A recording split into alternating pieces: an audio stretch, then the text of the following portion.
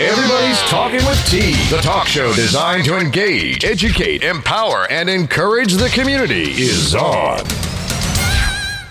Hello, listeners. You're back where it's at, and this is Tanisha Baker spinning the beginning of the award-winning show with a flow that keeps you in the know. We hit the roof with the truth and the floor with much more, and we keep it real and true while we do what we do. Thanks for checking out the 160th edition of What You Shouldn't Be Missing. You're tuned in to Talking with T. It's June 25th, and if today is your birthday, you share it with your birthday mates, the late singer George Michael, TV personality Lala Anthony, and recently deceased iconic chef Anthony Bourdain.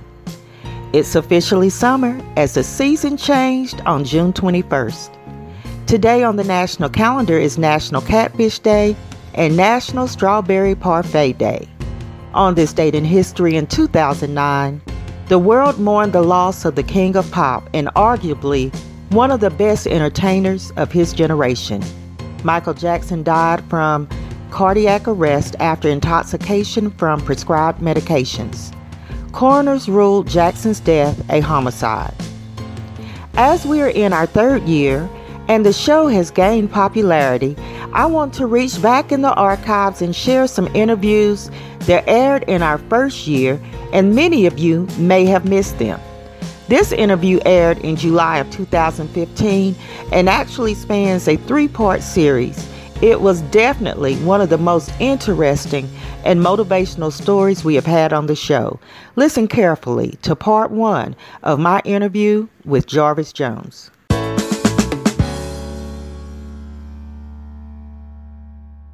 I want to introduce you to a young man that has a powerful story of redemption.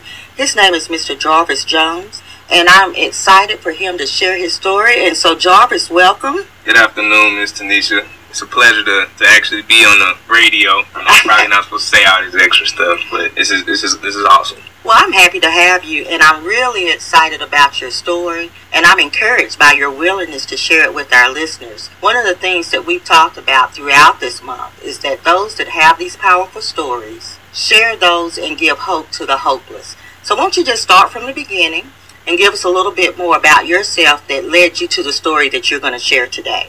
All right, well, I was raised in a very strict household, father being in the military, as well as in the ministry, been ordained since the 1980s. Both of my parents came from poverty-stricken backgrounds and kind of single homes. My dad didn't really have the greatest relationship with his father. He had a lot of brothers and sisters. My mother had a father at home, but he was honestly an alcoholic. So they really value family because they didn't really have the normal, regular family.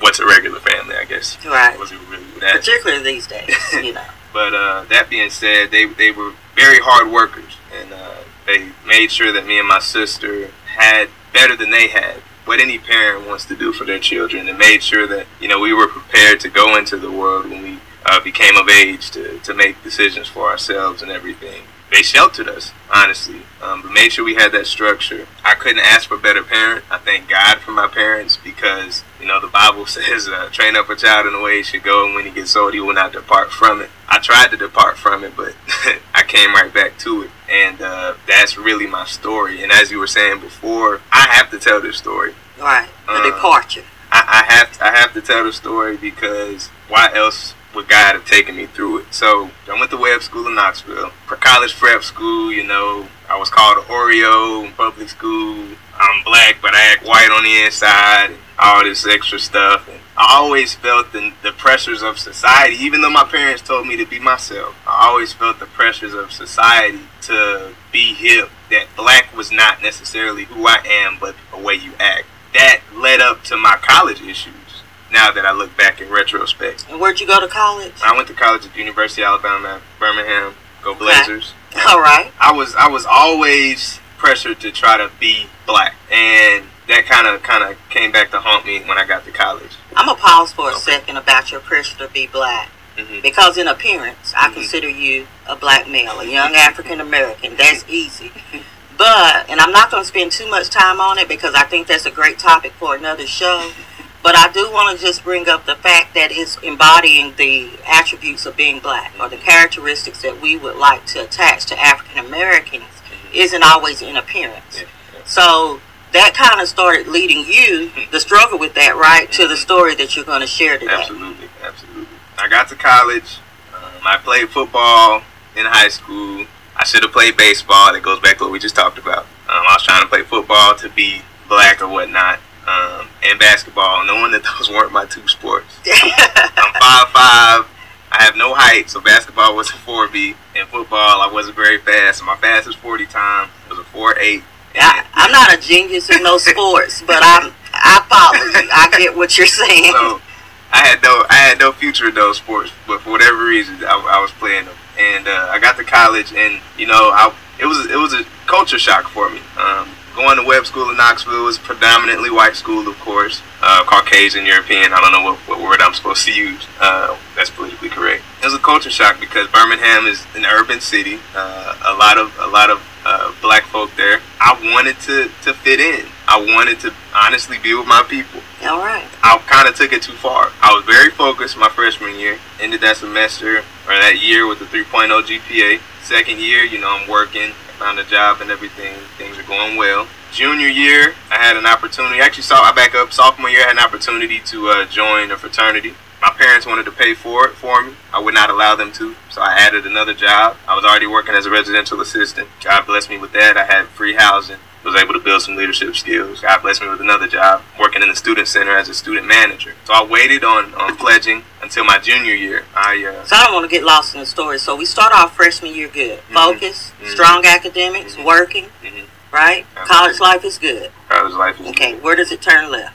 It turned left, honestly, after I crossed. Okay, so you pledged. I pledged and crossed spring 13. I started, partying a little bit, started feeling myself. And I don't want this to be misinterpreted in any type of way to say that fraternity and Greek life is bad for anyone. Because, however, whatever foundation the person has, it's going to determine how they react. Sure, I understand. So I love my fraternity brothers. I've learned a lot from them. But honestly, that's where everything went left. I made my first F the following summer. For whatever reason, after I crossed, I decided to take a physics class. I flunked it. My first F ever. It came about January. I'll fast forward to January because I'm having a good time. We having parties with the chapter, my fraternity, and having house parties. Life is good. Life is fantastic. I'm doing everything a college student's doing. I'm not afraid to say it. I was drinking. I'm smoking. Smoking weed. I'm having sex. I'm fornicating. Living a life that honestly my parents would not be proud of. And most importantly, God wasn't proud of. I wasn't living with any type of discipline. I'm about to get to the story now. No, I'm following you. This is powerful. I can already sense the power in the story that you're sharing with us. So it's almost, in a sense, almost a prodigal story. It is a prodigal story. That's what it reminds me of. Yeah. And I was always a golden child at home. I had no issues when I was growing up in high school, middle school, no issues whatsoever. That little bit of freedom, I went crazy with it. And January 2014, it was about a party every single week. And that was my birthday. That was my birthday month as well. I'm an Aquarius, January 30th. Likewise. I knew it was a reason we connected. I'm sorry, listeners, I had to digress, but I knew it was something about this young man that connected with my spirit. Will you continue? My mother called me, and she was able to, keep tracks on my debit purchases and everything like that. Some people might think that's too extreme. I think that's right on point because that keeps me honest and holds me accountable. And without accountability partners, which is hopefully something I can get to later on, you're pretty much walking by yourself and you're going to make bad decisions. But anyways, my mother called me and addressed the situation with me going to the liquor store. Got busted. Why I was going too often. It wasn't that I went.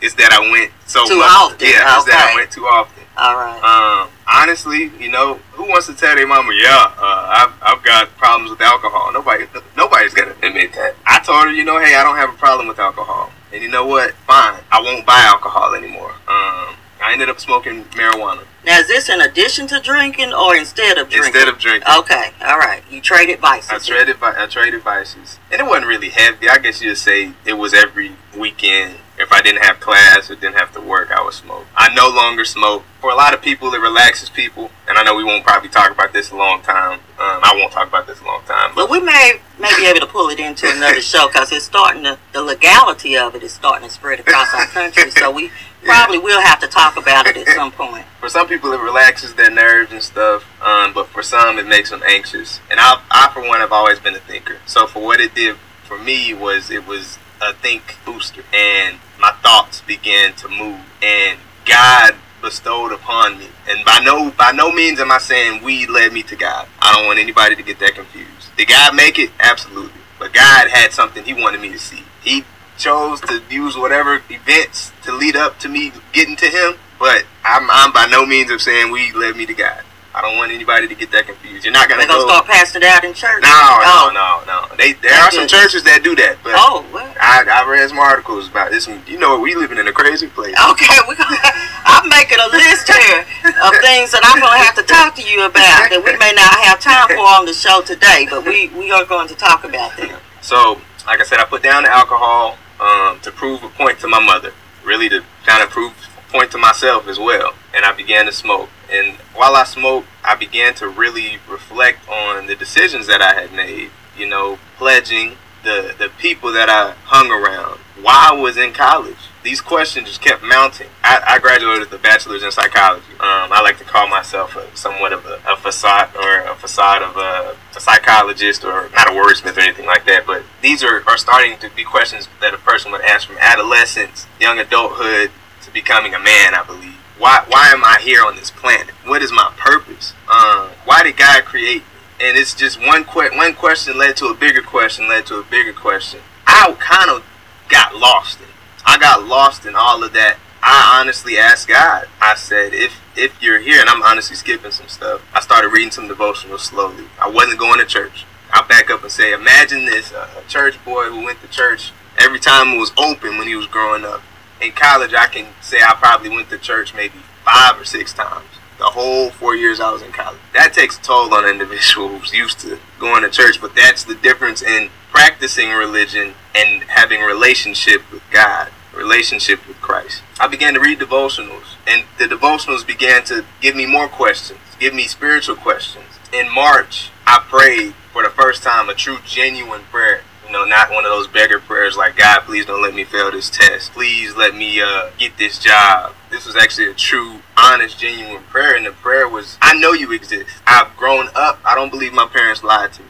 I know you exist, but show yourself. And who am I to even ask God that? You know, now that I look back on that, now at this moment that I'm even saying that. But that's just the kind of father that we have. He honored that. And the scales began to fall off of my eyes, and I began to notice and discern different things that I hadn't paid attention to before. I became celibate, and he honored that. I stopped smoking as much. I still smoked a little bit, but I stopped smoking as much. Kind of had to work your way into it, right? And the thing, and this is another thing. A lot of times people are confused, or people are misinterpret what the pastors are saying. They're not saying that a change is going to happen at a snap of a hand. Nobody can change like that. This Christian walk is a process. Redemption is a process. My favorite verse is Philippians 1:6. And he that began a good work in you will complete it until the day of Christ Jesus' return.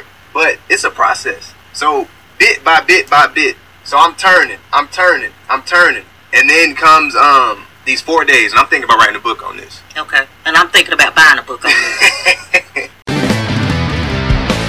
Before I end today's show, let me hit a couple of Monday Minute quick bits. One of the most trending topics in the news as of late is the separation of migrant children from their families due to Trump's zero-tolerance policy at the border. Due to a lot of backlash and heart-wrenching stories and images, the U.S. now has a plan to reunite those children with their parents. First Lady Melania Trump made a surprise visit to one of the detention centers in Texas. Many also found it interesting that she wore a coat with the words on the back reading, "I really don't care, do you?" And so the speculations began. When we know more about her intent for wearing the jacket, we'll let you know. As we all have given the side eye to these people calling the police for the most trivial reasons, this time a woman who owns a Weed for Dogs business in San Francisco, who they are calling Permit Patty, has called the police on an 8-year-old black girl for selling bottled water. She said she was not motivated by racism to call the police, but she was tired of the noise. So let's make a note that the child was selling water outside of her own apartment complex, which was near a baseball stadium. The African American community is upset yet again as a teen was gunned down by police while running away from them. Antoine Rose was in a car that was pulled over on Tuesday by 30-year-old officer Michael Rossfield. He had only been on the East Pittsburgh police force for 3 weeks. Police said they stopped the car after receiving a 911 call of a drive-by shooting in the area. The witness who took the video that went viral said that officers approached the vehicle with guns drawn and the people in the car got out and started to run. Rose had not said anything to the cop and was not threatening the officers. Of course, how could he, since he was running away? Again, the point isn't whether the teen was suspected of a crime. The point is that cops can't be judge and jury on the scene and issue the death penalty when no one is being threatened. I'm just so over the senseless violence robbing our youth of their lives. There was a brutal killing of a 15-year-old by a gang who had mistaken his identity. It's just awful that this young boy had his life taken. The gang members had sliced him up with a machete. The latest update I heard late Sunday night was that 5 of the gang members are in custody. And from the Crazy Chronicles, a man in West Virginia has been accused of trying to drown his wife and kids.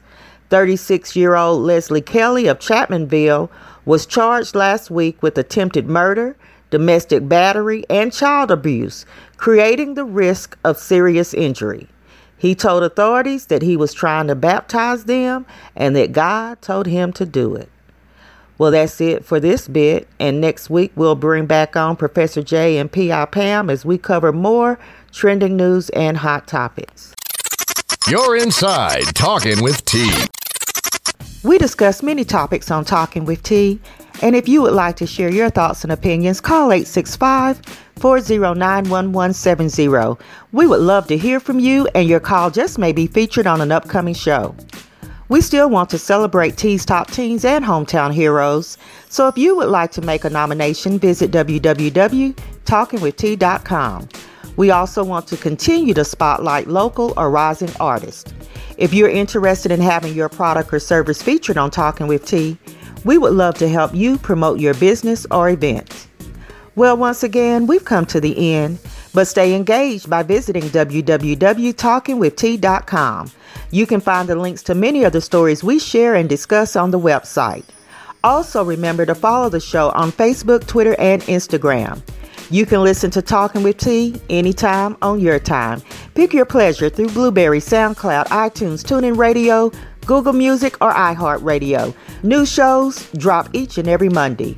However you choose to listen to the show, remember to leave your reviews and comments. In the meantime and in between time, subscribe to Talking with T Daily, the online daily newspaper to get your daily scoop of trending news and find out what we're talking about. On that note, I'll end with a quote. Tomorrow, you will wish you had started today. Remember where you heard the word and keep being kind until next time. You've been listening to Talking with T.